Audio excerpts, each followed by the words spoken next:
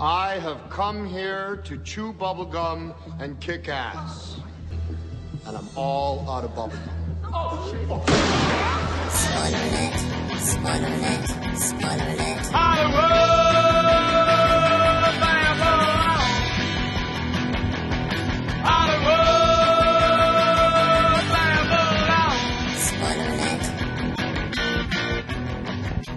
And welcome to Spoiler Alert 67.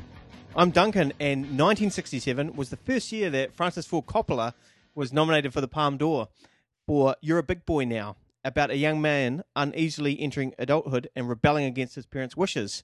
A film that when Mike Nichols saw it, he expressed concern that it had preempted the themes and tones of his own film that he was in the process of making, The Graduate. Oh, really? Yeah. Wow. Oh, it's funny you should mention Coppola, eh? Yeah. I don't even know why that came There's no reason at all. 67 was also the year that Hammer discovered Roger Vadim and God Created Woman from 1956, no less. So they're about 11 years late. Nice. But anyway, they repurposed its title, at least, as Frankenstein Created Woman. And thus was born one of my all-time favourite Hammer horrors. Baron Frankenstein, once again, Peter Cushing. This time a coldly detached creator takes the soul of a recently executed man and puts it into the body of his beloved, who had killed herself in grief. The Baron also makes her beautiful, naturally, and she soon becomes an animated weapon of vengeance, driven perhaps by her haunted memories, or maybe by the soul inhabiting her. It's also odd and bold and metaphysical, which is kind of unusual for Hammer. It's apparently a favourite of Scorsese's as well, and I can see why. It's a really tonally interesting Hammer film. Great. And what was the title of that again? Frankenstein Created Woman. Frankenstein Created Woman. Yeah. Nice title. Which he doesn't really do, really. Yeah. But that doesn't matter, eh? No. I love the fact that she comes out so beautiful. I mean, she was obviously a beautiful actress that made look a bit dowdy to begin with. Like she was Susan Denberg. She was a Playboy model. Right. After the operation, there's a I love this line. He goes, and she's blonde now, as you predicted, Baron Frankenstein. It's like, well, of course she is. Oh, Love that. so Simon, what haven't you been watching? I guess is the question. We've been away for 2 months now. Yeah. What have we been up to? What's happened, Duncan? Anything to report? Well, I got married. Oh, of course, yes. In Italy, and you attended the wedding in Italy. So it was such an honour. It was a lovely ceremony, man. it was wonderful to have you and your lovely wife Tony there, and it was honestly a magical day. It was, yeah. And look, we both had interesting trips, I imagine, in different ways. We both went different kind of routes to get there, and saw different cities and locations, and of course we saw a lot of films on the plane, I imagine. Right. Look, the first stage of my travels started in Auckland with a 17-hour flight. That is the longest commercial flight in the world, folks, to Doha. I'm going to say right off the bat, I should have slept more. I really should have. But giddy with holiday excitement, I instead dug into 5 movies and every in-flight meal and drink I could get my paws on. The food on Qatar Air was really good. I had a lovely dinner, a breakfast of vanilla berry bread pudding, by the way. Oh, man, that was good. There was a movie-watching snack pack you got with dates and crackers and things. And toasted sandwiches for those who were still awake in the middle of the night, which of course included me because I was watching 5 movies. So I kicked off with High Society, not alas an upper-class stomach-turning sequel to the body horror 80s hit. That's a great idea. I know, it is. Brilliant. It is. It's perfect. But rather a Crosby, Sinatra and Grace Kelly musical. Now, I'm old-fashioned when it comes to my musicals. I want music and dance, and this film didn't deliver on the dancing front. Also, I didn't really like anyone in the film. You know? Oh, right. The message of the film seemed to be rich people are just fine, decent, misunderstood people. The working class are okay as well. But those who start out poor and work hard to become wealthy, they're the worst. Yeah, new money. Literally the worst. You know? Ambitious people who rise through the ranks are jerks. Oh, terrible. You hear that, the 99%? Yeah, absolutely. Stay in your place. Yeah. Then I skipped past Murder, She Baked, just desserts. The first of what I now know to be several baking/murder-related mystery films. Oh, right. I'm intrigued that that's a thing. Yeah, it I makes didn't- sense. Yeah, I didn't watch it, of course. And then went for a rewatch of Star Wars The Force Awakens, a film I'm still disappointed by, I've got to say. Right. Yeah, it still didn't work for me second time out. So that was the second time you watched it? Yeah. Yeah. Well, the first time I obviously saw it in the cinema, and we talked about it at the time, and I thought, I need to give it a rewatch. And it's still, the things that bothered me still bother me. Sure. Yeah. Next up was The Trip, which on a later flight I followed up with A Trip to Spain. Oh, great. Thus proving, while the delightful, chuckle-worthy films, once you've watched one, you very much watch them all. That's right. Followed by the serviceable, though formulaic, jump scare fright film Lights Out. Okay. On the way to and from Italy, I ploughed through The Accountant, the Ben Affleck action film that I kind of swear is a parody of a real action film. Yeah. The sci-fi horror flick Morgan, which misuses a pretty good cast, including the wonderful Anna Taylor-Joy, and a largely somber and predictable kind of modern-day Frankenstein myth, before watching the wonderful Hitchcock comedy Mr. and Mrs. Smith. Right. I've never seen before. I love Carol Lombard. Yeah. So I loved her in this. And it has the best drunk but pretending not to be drunk performance I think I've ever seen from Gene Raymond. It's Brilliant. just priceless. So eventually, in the middle of a pretty horrible cold, I had the most excruciating flight of my life. This was a 16-hour return trip from Doha. In the middle of a row, on the way back, 2 sleeping pills in me, which did 0. So instead, I managed another movie marathon. Probably the best one of my travels, actually, with Spiderman Homecoming, which was genuinely involving superhero caper, thanks to having a great hero and a decent villain, which is something the superhero films often miss out on. And Tom Holland and Michael Keaton. And because they kept the stakes smaller, they weren't trying to save the world, and more believable, and gave the bad guy like real plausible and human motivations. It worked so much better for me. Yeah. And it was fun too, I watched Kitty, the cat documentary, which proved to be catnip for me. But then again, it's a cat documentary. Yeah, that's a bit of a soft sell for you. Yeah, it's really easily. And I finally saw, and this has been out for ages, but it's amazing. I only just got to it. Edge of Tomorrow. Right. Which was great. Yeah. And The Big Sick, which was a charming, warm, and funny rom-com. The only downside was Tintin, which was just too much of everything, I felt. Okay. Too loud, too busy, too much going on. And, it's impressive. Yeah. But it's just not engaging enough to me because it's too in love with its spectacle. Yeah, I remember watching this, I think, probably on Sky Movies, and I think it was one I turned off. Yeah, I can understand why. And I didn't dislike it. I just was like, you know what, I'm not, like you say, I'm not engaged in this. I just checked out. It was just too much going on. And yeah, it's not a film that makes you care for its characters a lot. Yeah. It just throws things at them and throws them at things. And it was basically like watching a video game. It's like watching someone play a video game.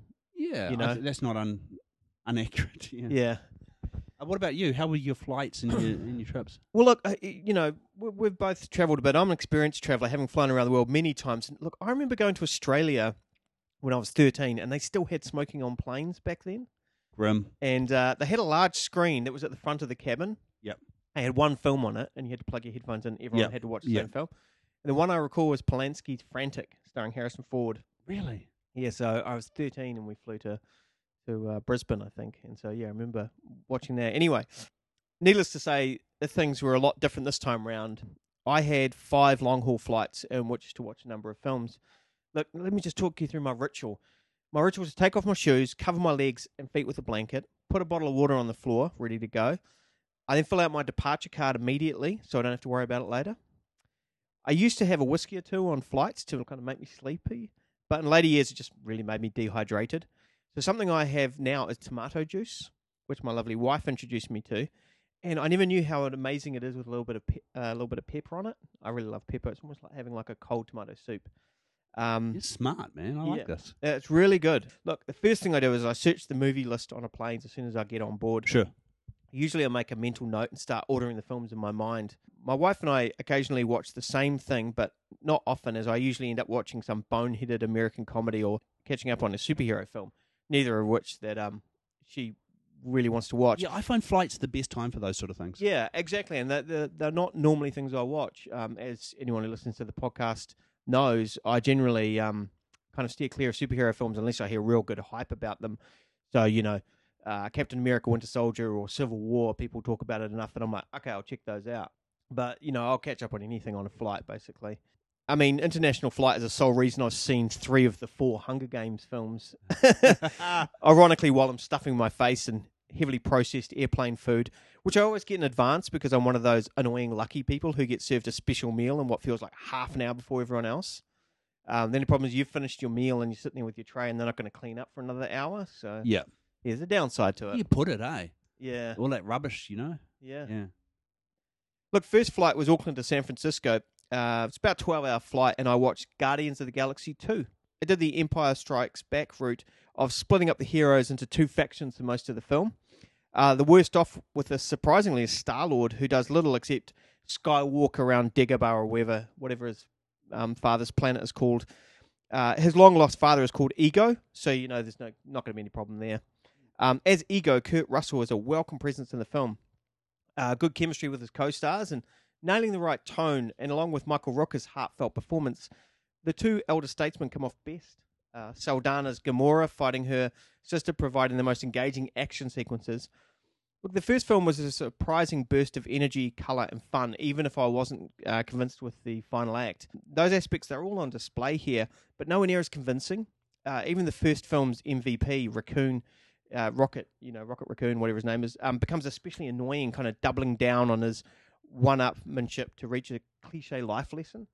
While Batista's Drax is almost played strictly for laughs. Yeah, they're really wasting that character. Yeah. By doubling down on laughs from him, they're really ruining him. Yeah, but probably because, most tellingly, the character is kind of in on the joke this time. And that sense pervades the whole film for me. It's fun, but you'll feel it straining to make it so. You can kind of just, I don't know, I can just kind of feel Yeah, I did not care for this greatly. No, I found it a little bit into that word disengaging as well. It had flashes of good moments, and but I just felt a little bit more forced this time. The humour didn't land as much, but it was very Empire right from the get-go. I was like, whoa. If Force Awakens is A New Hope, then this is pretty much Empire Strikes Back. Yeah. The opening fight scene's fantastic. Yeah. Yeah. I was really engaged with that. Loved that. But then flying away was like, oh, this is basically, the escape was, oh, this is just the Millennium Falcon through the asteroid field. So waking to breakfast and the good news that I was heading in towards San Francisco in just over 2 hours, I kicked back and watched The Great Wall. Oh, wow. Yeah. Okay, cool. All right. Yes, Matt Damon's experiment in the white savior narrative was a tougher sell on the back of, seat 47B screen than it would have been in like IMAX or whatever. Yeah. Director Zhang Yimou, who did such superlative work with Raise the Red Lantern and Hero, he's just hampered by a disappointing narrative, forgettable character, and he just refuses to play genre conventions with anything other than the straightest of bats.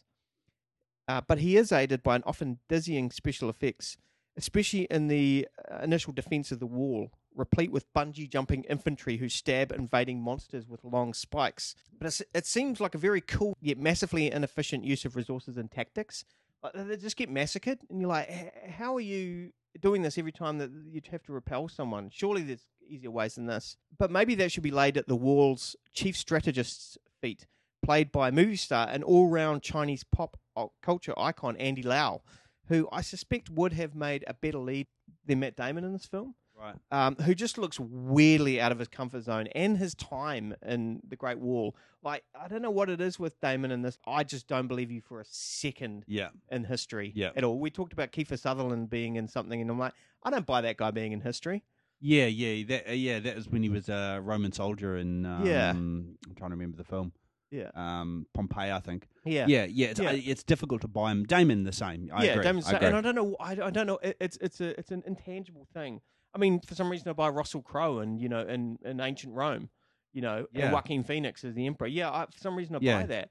But there's just something about Damon. I'm just like, no, I'm not buying for a second. Yep, agreed. Yeah. After some glorious days in one of the finest cities in America, we boarded our flight to Milan via Frankfurt. On the way, I watched just two films. Danny Boyle's film Steve Jobs, which was a succinct work starring two excellent performances from Michael Fassbender and Kate Winslet, particularly Winslet. Even if those performances can't get out of the way of Aaron Sorkin's often overbearing dialogue, just an avalanche of it. The construct of the narrative occurring in the hours before three of the biggest product reveals in computing history means everything is like always on the cusp of crisis. And Jobs himself questions why every time he's about to present the largest launch of his life, everyone he knows has to stop by to tell him how much of an asshole he is. Speaking of assholes, the other film I watched was The Boss Baby. Oh, my God. A dictatorial baby with the smooth-talking voice of Alec Baldwin. Seems like a good gel, but the film has a lack of charm and really isn't anywhere near as clever or involving as it should be.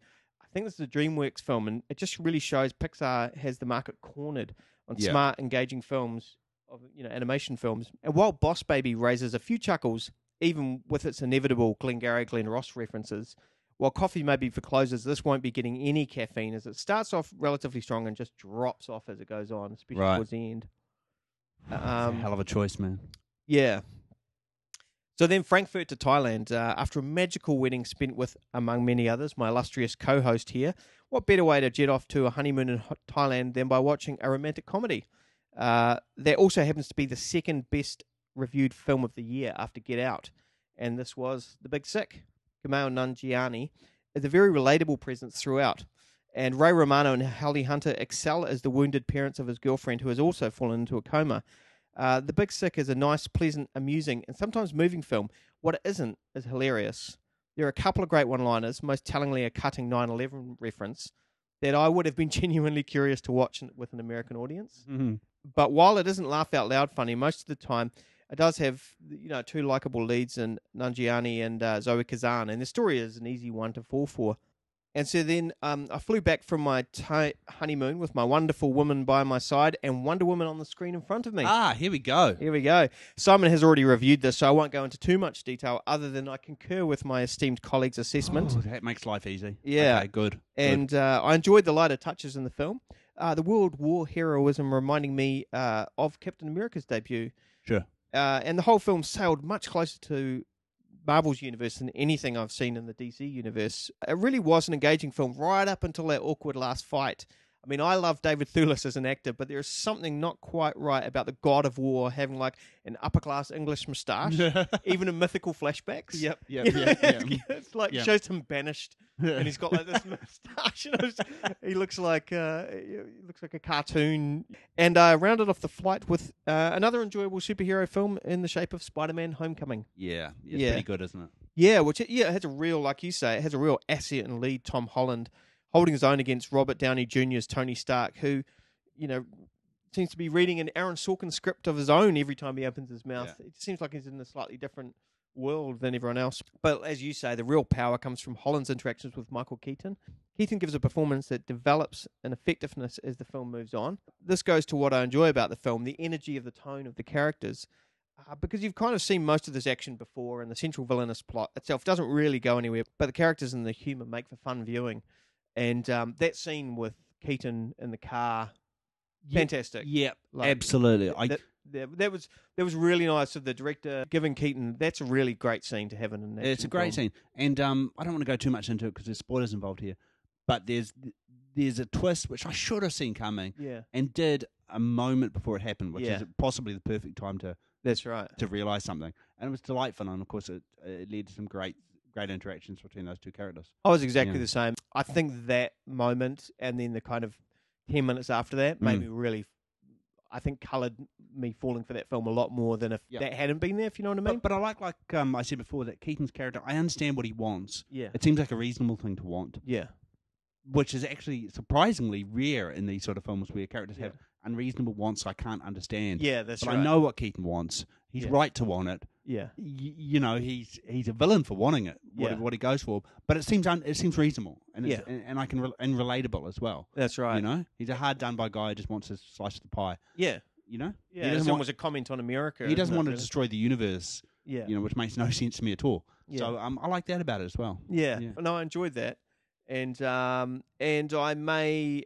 Maybe before we landed, I may have snuck a repeat viewing of Skyfall in there for the umpteenth time. But okay. I'm not neither confirming nor denying that. Fair enough. You are not to leave this house without my permission. But Baron, He is not to leave until I say so. it was entirely my fault, Baron. Naturally. And now we're on to our in-flight movie review. Yeah, spoiler alert first. And so we just decided to each choose a film Yep. and review it more in depth. So look, the film I really want to focus on is King Arthur, Legend of the Sword. Okay. Directed by Guy Ritchie and starring Charlie Hunnam and Jude Law. The first film in the epic expanded King Arthur universe of... hang on, I'm just getting a message through here. No, apparently the only film in the epic expanded King Arthur universe. I don't think there's going to be any more after this. Oh, that's a shame. Yeah, anyway, moving on. Look, I'm not going to go deep on the plot because you all know it, eh? It's like a timeless mythic tale. It's a story that's practically burned into our subconscious, like the fairy tales we heard as kids. But just really quickly to summarise, Uther, the King of England, defeats an invasion of Lord of the Rings Oliphaunts, but is immediately after betrayed by his warlike brother and his cohort of sorcerers moat hags.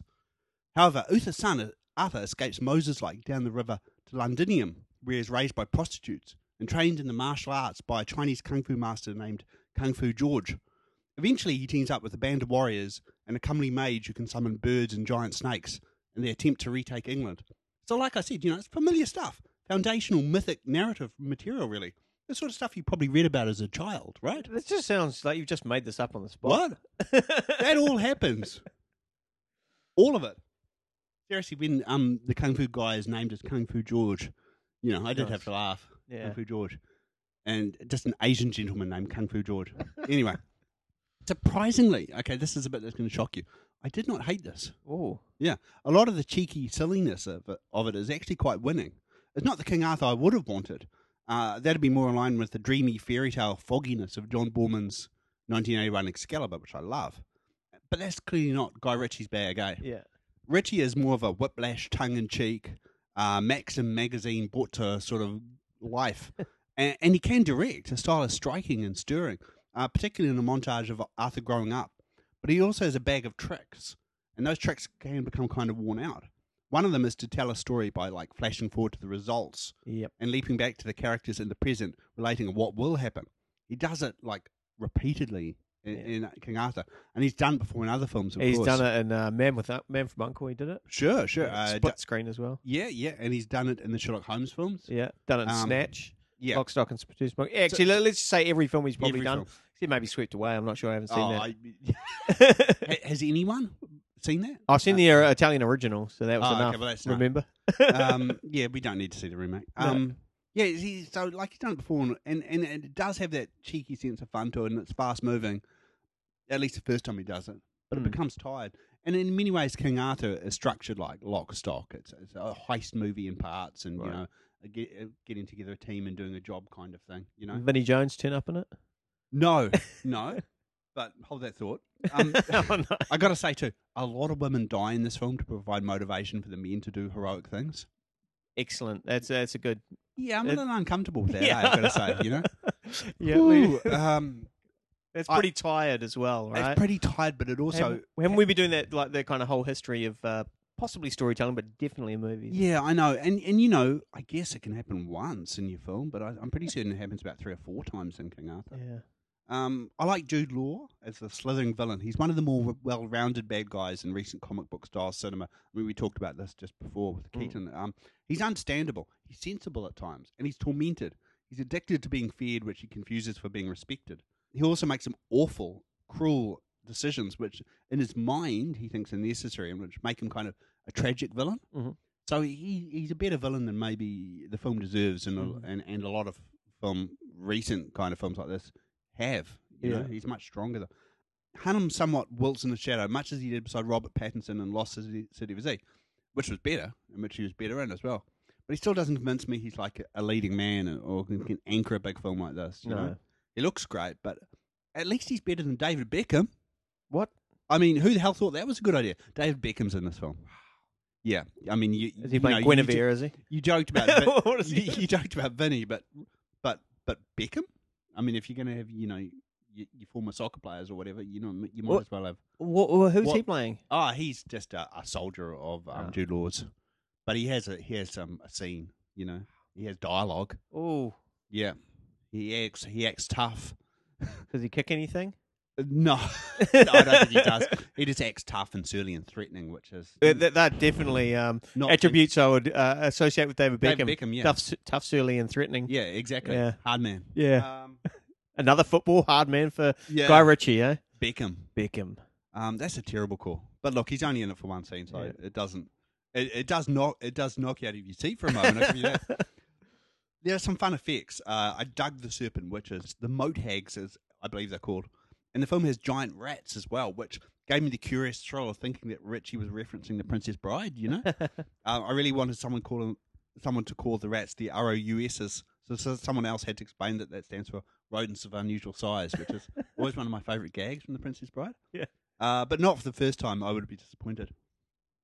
Look, it is better than the 2004 version, I've got to say, because I felt I could rag on this film, which I kind of enjoyed in parts, but did you see the 2004 one with Clive Owen? No, that is Clive Owen and Keira Knightley. Keira Knightley, right? No, I haven't. Which fancied itself as truer to whoever the real Arthur might have been, which struck me as a fool's errand. Yeah. And instead came across as kind of overly serious and a bit somber and a bit joyless. Yeah. You know, at least this film try and have a bit of fun.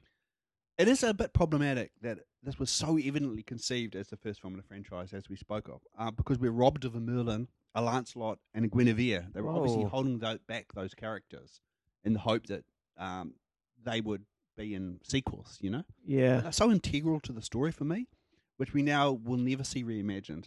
As I don't know, you know, I imagine a Cockney con artist for Merlin, a bare knuckle boxer for Lancelot, and maybe a lady ninja for Guinevere. I imagine that's kind of what he was thinking. Yeah. We do get Arthur swinging Excalibur, which I at first thought was a +5 Holy Avenger, or a Vorpal sword, maybe, you know, but which I'm now thinking might be a trusty +4 Defender with some intelligence points.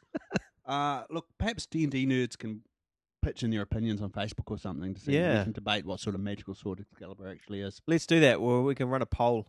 Yeah. Yeah. I'll maybe offer up some options. Yeah. And we can decide what sort of sword Excalibur is. Sounds great. Yeah. The mage in it, actually, I've discovered afterwards, like I said, there's a comely mage, was actually supposed to be Guinevere, but at some stage they fudged that. Right. You know, I think possibly, maybe in the realization that this film wasn't going to fly, Yeah. or the hope that they could reveal it at a later point. Yeah. But instead she is just mage woman as far as I know. Strange, eh? It is, yeah. So, you know, this unwieldy bastard child of Deathstalker and Snatch is a lark. Yeah. And I guess what else was Ritchie ever going to make? Mm. The longer it stays a lark, actually the better, which I can barely believe I'm saying. Wow. But the closer it hews to conventional kind of action cinema and the duller it becomes. Yeah. Yeah. It's obviously a failure. The terrible box office tells us that. But it's actually an interesting sort of flop, one that half succeeds. And that was kind of a shock for me. Yeah. Yeah. Right. Interesting. So do you recommend checking this out? I mean, I should qualify that on two fronts. As a film, do you recommend checking it out? And if you're a King Arthur fan, do you recommend checking it out? Yeah, I do on both fronts. Right. I'm not wholeheartedly recommending Yeah. it. It fails in a lot of ways. There's a lot that's wrong with this. And I am a King Arthur fan, and we've talked about this before. Yeah. That along with Robin Hood are those two sort of mythic characters that I want to see done right, and I Yeah. hate to see done badly. And this doesn't do it right, but it does it in an interesting way, which I'm not offended by, like I thought I might be. You know? Right. Like I know it's not trying to be that, Yeah. so I'm not bothered that it's not in a way, if you know what I mean? Yeah, I do. Yeah. Whereas the 2004 one's worse because it thought it was being so serious and so Yeah. literal with the story, and yet it kind of just became no fun for anyone. Yeah. And for the same reason I've never seen Russell Crowe's Robin Hood, because I fear they've done the same thing. They've tried to go, oh, what if he was a real character? What would happen? Yeah. Who would he be like? And that sounds like a terrible way to tell that story to me. Yeah, if you do it too earnestly, I guess. Yeah. If you Yeah. try and do it authentically or anything. Then. Yeah, and as this film proves, it's almost better to just go the opposite and just take as many liberties as you wish, Yeah. as long as you think you're telling a fun story, which this is in parts. Right. Yeah. Cool. Anyway, so that was me enjoying a film I thought I would hate more than I thought. Right. How'd you go? Well, I watched. I know we said we chose one film, but there's kind of two films tied together. So you watched a film that you thought you might not like, that you ended up thinking was all right, and I watched two films that I thought were probably going to be pretty bad, and I hated. Oh, I'm going to sit back and enjoy this. So I think it was one of the first flights I went on, I had a film to send me to sleep. It was contended for the worst film I've seen in the last 2 months. Fist Fight. Look, I knew it was going to be a tough slog, and there probably was only one reason I stuck with it, this podcast. Because the idea of reporting back on a film littered with F-bombs that had been modified from its original format was too good to resist. Because Fist Fight has a plethora of swear words, and every single one has been replaced by a softer ADR line. In the great tradition of in-flight movies. So I'm not sure there is more obvious image of selling out than Ice Cube, a man who in 1989 sang "Burn Hollywood Burn," looking down the camera and saying, "Forget the police." Look, Ice Cube has, I don't know if you know the plot line of this film. It seems like a pretty thin plot line. I'm aware of it, yeah. Yeah. So Ice Cube has absolutely zero story arc in Fist Fight. Instead, it is Charlie Day who is inspired to stand up for himself by getting his ass handed to him by Ice Cube in front of the whole school. Cube is obviously viewed as a shrewd, calculating, and apparently well-rounded character, as his violent anger issues are just seen as just justified and even necessary. The point of Fist Fight escapes me, and it is often a nasty piece of work with comedian Gillian Bell playing a teacher who spends literally every scene, and she has a lot of them, sexually preying on her students. Wow. And it's done as, well, she's a female, so it's okay. Right. But this film is, I don't even know what it's trying to do. There's no consequences to any of this, and it's kind of like, it's seen as a good thing that these two guys have this huge fist fight, and that, you know, they end up beating each other up in front of the whole school. It's seen as like there'll be a positive outcome. Right. But I stuck with it solely because of the swearing, because there's a lot of swearing in this film, and every single one of them has been modified from its original format. Are there any quite interesting modifications? No, there wasn't any. Yeah. They did a lot of kind of forget a lot, you know. Yeah. Forget in place of the F-bomb. So just a lot of stuff like that. Unfortunately, they didn't have any like really outlandish ones. Yeah. But as the film goes on, it honestly it becomes like nearly kind of 50% swear words, Man. like every line, because it's got Tracy Morgan in there, Charlie Day, a lot of comedians other than, you know, Ice Cube and Dean Norris had a Breaking Bad. So Ice Cube and Dean Norris kind of sticking to their scripts, and everyone else is just ad-libbing, obviously, and they just keep saying, you know, dropping F-bombs all the time. So the second half's just, you know, Wow. like every line's virtually changed. It's amazing. Well, good on you for persevering. Yeah, well, I did it for just solely for this podcast. But that kind of ties in this comedy anyway to the second one I saw, another comedy, in quotes, that was a close second, if not topping, for the worst film I've seen in the last 2 months, The House. Comedy heavyweights Will Ferrell and Amy Poehler star as parents who, in order to keep their daughter in university, set up an illegal casino in their friend's basement. It takes a premise and just goes nowhere with it. It dispenses with logic immediately, so it's kind of hard to criticize it in that way. But it is the central performances that are the most infuriating. It says, you know, kind of like, how's the script looking? Well, we have Will Ferrell and Amy Poehler. Why on earth will we need a script? They are just blank canvases and behave like aliens who have inhabited human bodies. Neither of the actors want to go anywhere near the straight man role, so their conversations devolve into just one deadpan, confused delivery bordering on like amnesic behavior. Oh, we were supposed to save money for our daughter's education? Why didn't that occur to us for the last 18 years? I know that sounds like I'm mocking the dialogue, but I could actually be quoting it verbatim, like no exaggeration. That's how crazy it is. It's that well thought out. The film is absolutely, second film I've seen in a row, it's just absolutely free of consequences. It drafts in a humorless Jeremy Renner to be awkwardly out of place as the final act mob boss. Kind of like what they did with Paul Giamatti in Hangover 2. Right. But Jeremy Renner has no ability to deliver any kind of comedy. Yeah. He's playing it like he's in the Hurt Locker, and you're just like, man, you are in the wrong film here. Oh, man.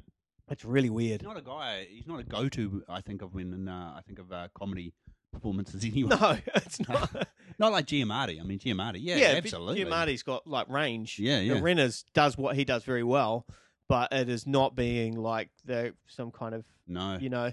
Look, this film. I'm pretty certain I was in a video in a shop a day or two ago and saw it for sale, and I was thinking, did that even hit cinema in New Zealand? I'm not sure it did.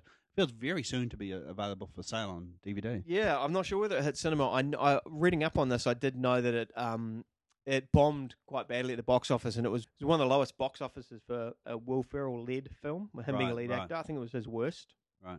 Which is remarkable, because he's done a lot of films that probably aren't this bad, but aren't this high profile either.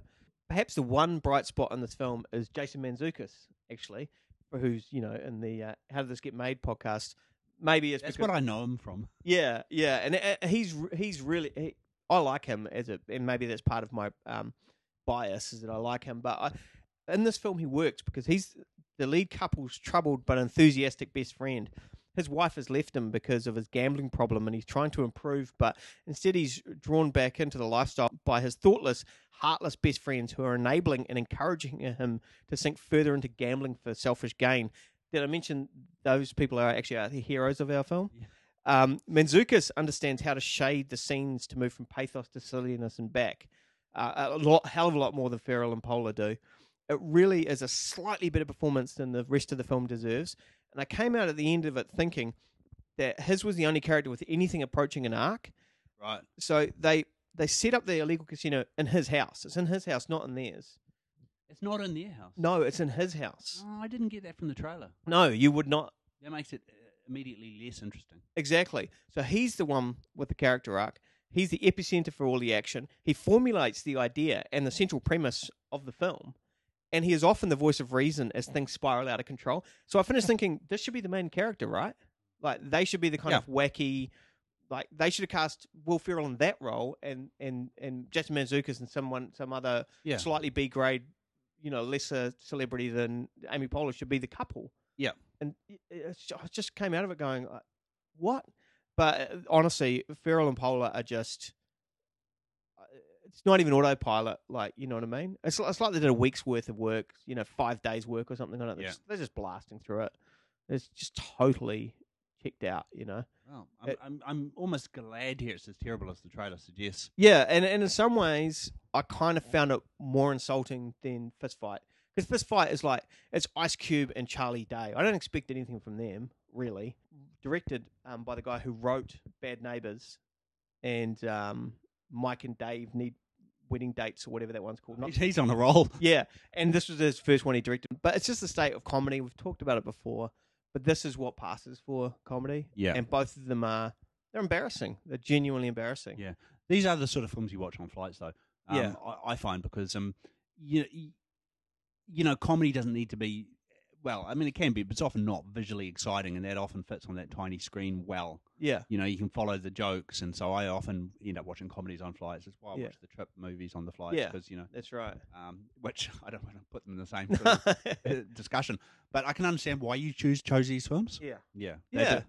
Yeah. And I mean, with The House, I just found it embarrassing because they could easily do this film on how did this get made, you know what I mean? Like, Jason Mantzoukas could actually sit there and go, how did this get made? I hope he does. That'd be awesome. So,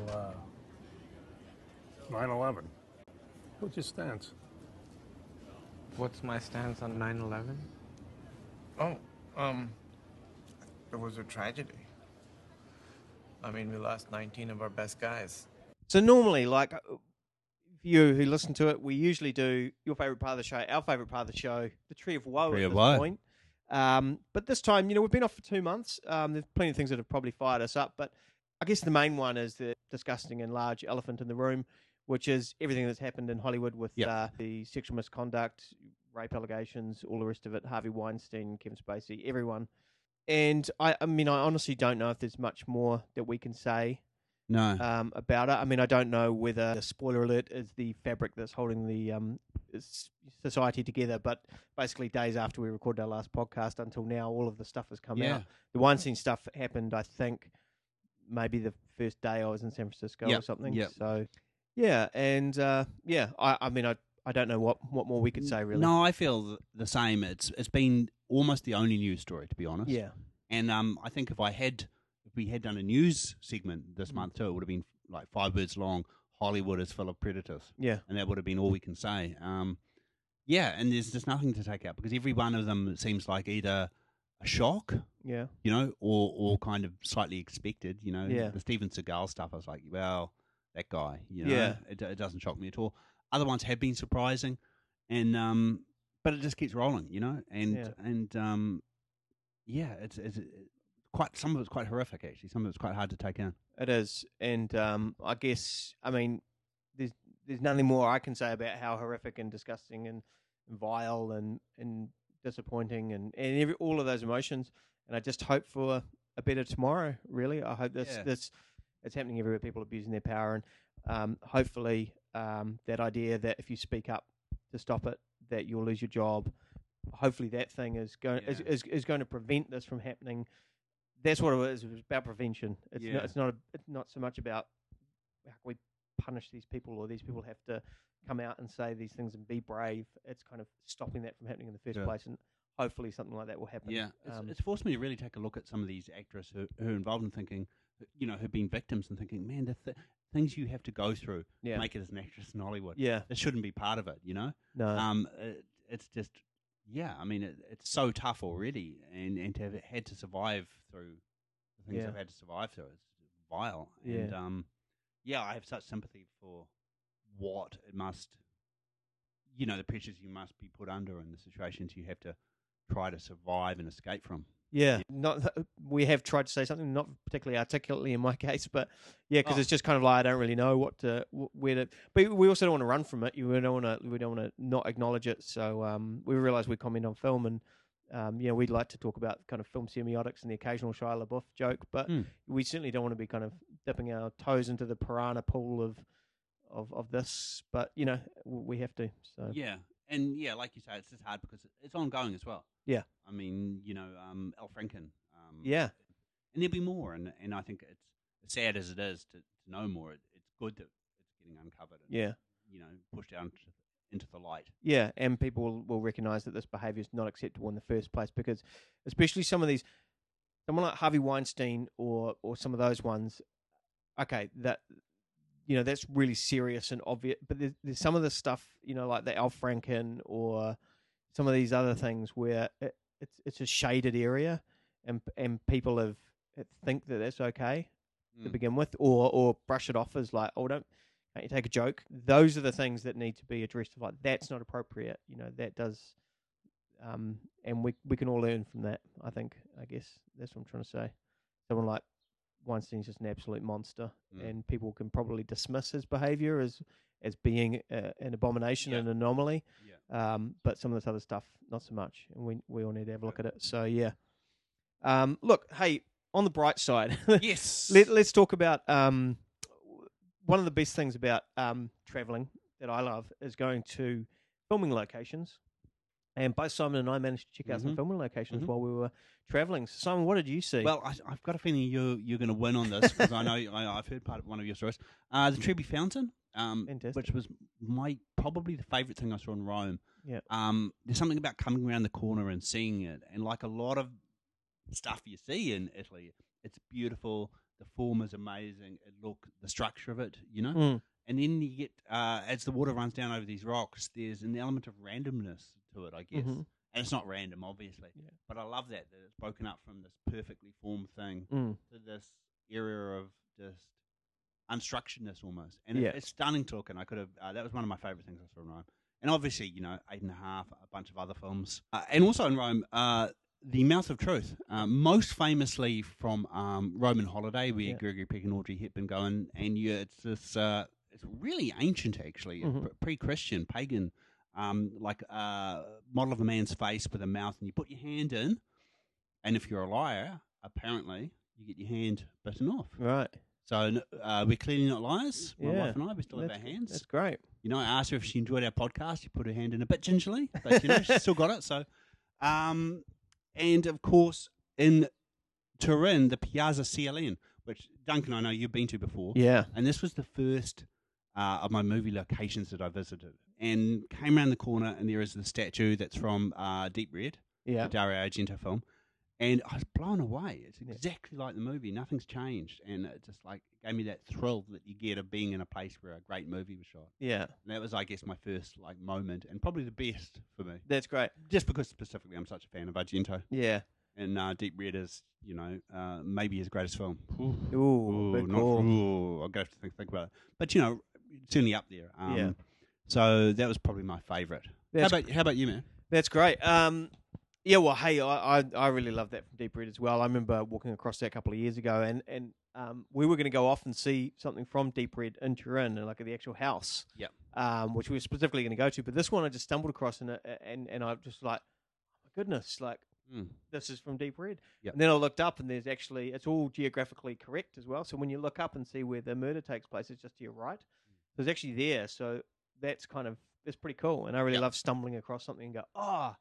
And a lot of that happened in San Francisco, actually, where I was, and which is just what a town to go for cinematic locations. Like the City Hall is a location where Christopher Walken sets fire to the building and tries to kill Roger Moore in A View to a Kill. But also the interior is used for the penultimate scene of Raiders of the Lost Ark. So you know the scene when Marion consoles Indy after he's furious that the government don't recognise the power, and he's going up and down those steps. That's in interior there, and I was like, wow, I never realised that. There's Mrs. Doubtfire's house is there, of course, which is actually quite in demand. It's kind of just tucked away locations, and there's a lot of people there taking photos just randomly. Right. Obviously, had hunted it out. The Jewel in the Crown is the Vertigo locations. I managed to find 900 Lombard Street, which is Jimmy Stewart's home in it. Yeah. And you can see the famous Coit Tower from it. And Hitchcock is rumoured to choose it because, he wanted a phallic symbol in the distance. Yeah. And, of course, there's Fort Point where Kim Novak jumped into the San Francisco Bay. But right next to that, there's also a fight scene from Dark Passage, the Bogart, Lauren Bacall noir film from the 40s. It's filmed right there. And so you just keep stumbling across all of these places all these films are, Washington Square where Scorpio Killer shot up, a victim. And, of course, it's Union Square where The Conversation was filmed, like the part where they're recording Cindy Williams and Frederick Forrest walking around. Part of the Birds is shot there. We were staying literally, kind of 100 meters from there. I want to check them out. I haven't seen any of the new Planet of the Apes films, any of the last ones. Nor have I, eh? Yeah, and a lot of them are shot in San Francisco. And Right. in fact, one was shot literally on the street we were staying on. You could see our hotel, and obviously it's all, grass, it's kind of got grass and vines, and, as if this post-apocalyptic wasteland kind of thing going on. But yeah, I was like, wow, that's right there. And where we were staying as well, there's an alleyway that basically we overlooked, and that is in the book of Maltese Falcon. That's where Miles Archer, who's Sam Spade's partner, gets killed. And they've got a little plaque there, and it says, in this alleyway, Miles Archer was done in by Bridget Shaughnessy. And Nice. and it's really nice, little places like that. My wife and I, we visited Cafe Zoetrope, which is Francis Ford Coppola's cafe, which is located on kind of the street level entrance on the bottom floor of the Columbus Tower. It almost has like those vintage style sliver buildings that you get on the corners, and it's cased in that striking kind of copper green flat iron style. It's really, really striking. Lucia, my wife, and I were sitting having a nice, very strong cocktail each, and in walks Francis Ford Coppola and sits down on the table right next to us. And he's chatting away to friends who are dining there, and we eavesdrop basically for a couple of hours and listen to him talk about everything from like Vietnam to Trump to baseball. He had bought a baseball ground because his theory was that the future of sport was men and women competing against each other in sports, and obviously they couldn't do something physical like rugby or things like that. So baseball was one that he thought that they would. So that was his future project. Wow. Yeah. This other guy came in, and he was an old gentleman, and he was a writer. Coppola's like, what have you been up to? And he's like, well, I haven't seen you for a few months, but put a script in with, your production company basically, and they turned it down. He's like, oh, yeah, okay. But then this guy started talking about how he had done some location hunting with Dennis Hopper in 1980 for Out of the Blue. I was sitting there and I was like, I used to have Out of the Blue on like VHS that I bought from like the warehouse for $1 or something. So I was like, I know this film. Coppola had no recollection of the film whatsoever. He's like, I don't know that one. I was like, dude, you'd worked with Hopper on Apocalypse Now and you're not watching his directorial effort. But so this guy started telling the story. It's about this girl and blah, blah, blah. And she, midway through the film, she gets this dynamite. And then Coppola just stops the guy and he goes, how does she get dynamite?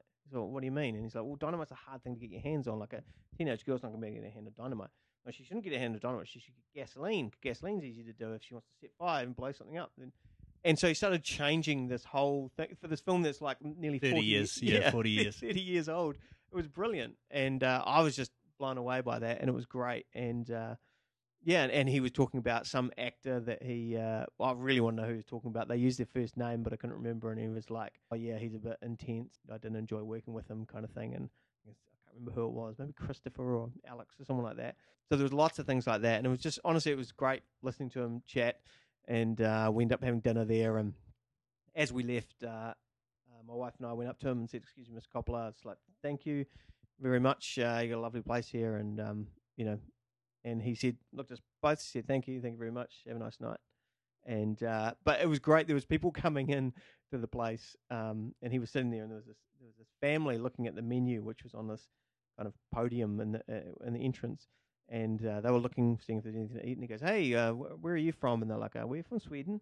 And he's like, oh, well, welcome to America. And they're like, thank you very much. And then they just went back. They obviously had no idea who he was. Yeah. It was kind of like about 7 at night by the time we were leaving, and I was just walking on air, basically, listening to... I imagine. Yeah, and I mean, he sounded really content. He sounded like a really content guy. One guy, he said, I'm going away for a couple of months. I'm going down to North Carolina or somewhere like that. And he was... he said, the guy said, are you going to do some work? He said, no, I don't want to do any work. I'm just going to relax.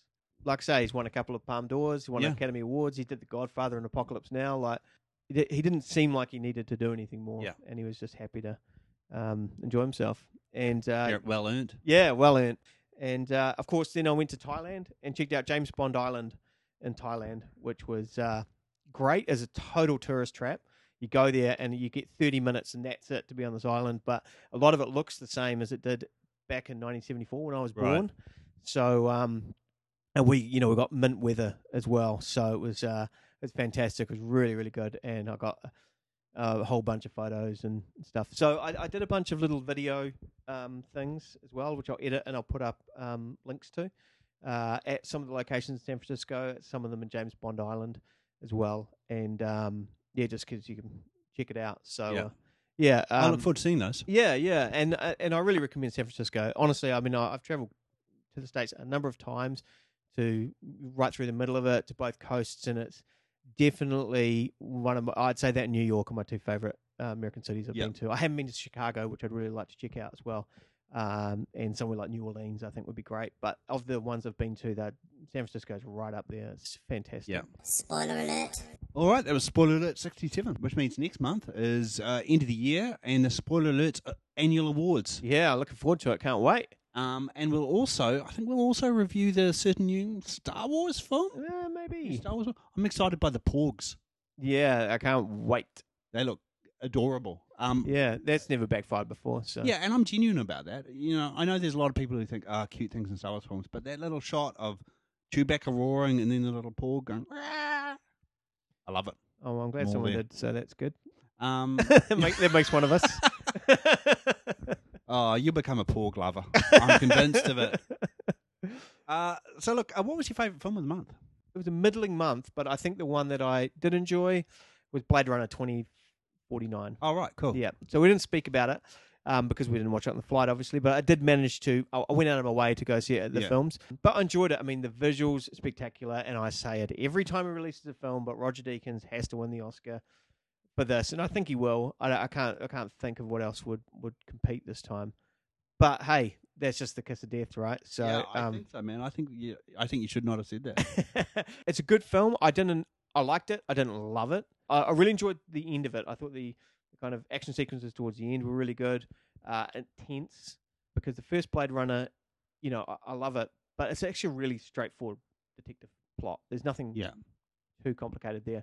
But it's the themes and the imagery that work. Whereas I felt with 2049, it still had a pretty basic plot, but it kind of wore its themes almost as exposition a little bit too much. Like it didn't have a subtlety to it. But overall, I enjoyed it. I enjoyed going back into that world. And I think of all the films I've seen in the last 2 months, it's the one that I'd probably sit down and watch again. Look, for me, I really enjoyed the creepy, claustrophobic recent horror flick, Autopsy of Jane Doe. Oh. It's really good. It's really solid. I love the fact that it all takes place in the autopsy room, essentially. So it's very self-contained and very small cast. It's almost like watching, those moments in CSI where they, they do the autopsy. Which used to be amazed with CSI how much they got away with it. Yeah. It's almost like watching one of those extended to the most excruciating horror movie details you can imagine. Wow. And it's very effective for that. So it's just such a clever idea. But look, we've both discussed this before. I can't look past the considerable charms of The Big Sick. Based on star Kumail Nanjiani's real-life courtship, it's proof that the rom-com can still be made with heart and jeopardy, I felt, as well. That's something that's often missing. I mean, we've talked about that before, but those sort of stakes in comedies are often so low. Yeah. And I think in this film, they are real, and I do kind of believe them. Yeah. And also, they're not driven by external forces so much. They are really the characters having to come to terms with, making decisions and how they live their life and making changes. And I like that about it. I really like Ray Romano and Holly Hunter as well. No surprises, I guess, with Hunter. Yeah. But I was in the everybody hates Raymond camp back in the day. So to see him in a film where I'm actually enjoying what he's doing is quite lovely. Yeah. It's just purely heartwarming. You're right. It's not a great comedy. It's not hilarious, and I don't think that's the point. I think it is. Yeah. It is very warm and real and relatable. And it left me with a little tear on the plane too. Right. Yeah, at the end. That might also be partly because I lost feeling in my lower body at that point because I was in the middle of the rows and I'd made that mistake of putting my bag under the seat rather than in the overhead locker, so I didn't have a lot of leg room. And about maybe 3 hours into my 16-hour flight, I was beginning to feel it. Middle rows is just the worst. Yeah, they really are. because you can't sort of stretch out to the side against the window. You can't stretch the other way. You've got to ask that person to move every time you want to use the bathroom, and then you feel guilty. Yeah. But, what are you going to do? 16 hours, you're going to have to get up at some point. Exactly. Yeah. But, I hated Everyone Loves Raymond. Yeah. I found it a grim, Yeah. horrible show of horrible people being unkind to each other. Yeah. In, this claustrophobic house. Yeah. I could never understand its massive success either. Yeah, it was kind of like Whatever Happened to Baby Jane, but a sitcom. It's just like this really uncomfortable. You guys need to just get out and stop interacting. You like each other. Why are you still here? Yeah. Yeah. So yeah. Oh, good stuff. Well, so thanks to everyone for listening. I'm sure it was a bit of a rambling episode this time, but we're just getting reacquainted. Yeah. After a couple of months away, so yeah, really looking forward to the Spoiler Alert Awards next month, and of course to Last Jedi. Yeah. And so the song we're going out to, Simon, is Did You Ever? So this is from High Society. Like I said, I didn't love this film, but Well, Did You Ever? The Bing Crosby and Frank Sinatra song is actually a bit of fun. They're a couple of great crooners, so getting them on screen together to sing together is probably the highlight of the film. Oh, that's excellent. So thanks everyone for listening. We'll see you next month. All right, take care. Cheers. I have heard among this clan you are called a forgotten man. Is that what they're saying? Well, did you ever? What a swell party this is. And have you heard the story of a boy, a girl, unrequited love? Sounds like pure soap opera. I may cry. Tune in tomorrow. What a swell party this is. What frails, what frocks, What broads, what furs, what rocks. they're beautiful. Why, I've never seen such gaiety. Neither did I. It's all just too exquis, really. This French champagne, Domestic. so good for the brain. That's what I was going to say. You know you're a brilliant fellow. Thank you. Drink up, Jack. Please don't eat that glass, my friend. Have you heard about dear Blanche?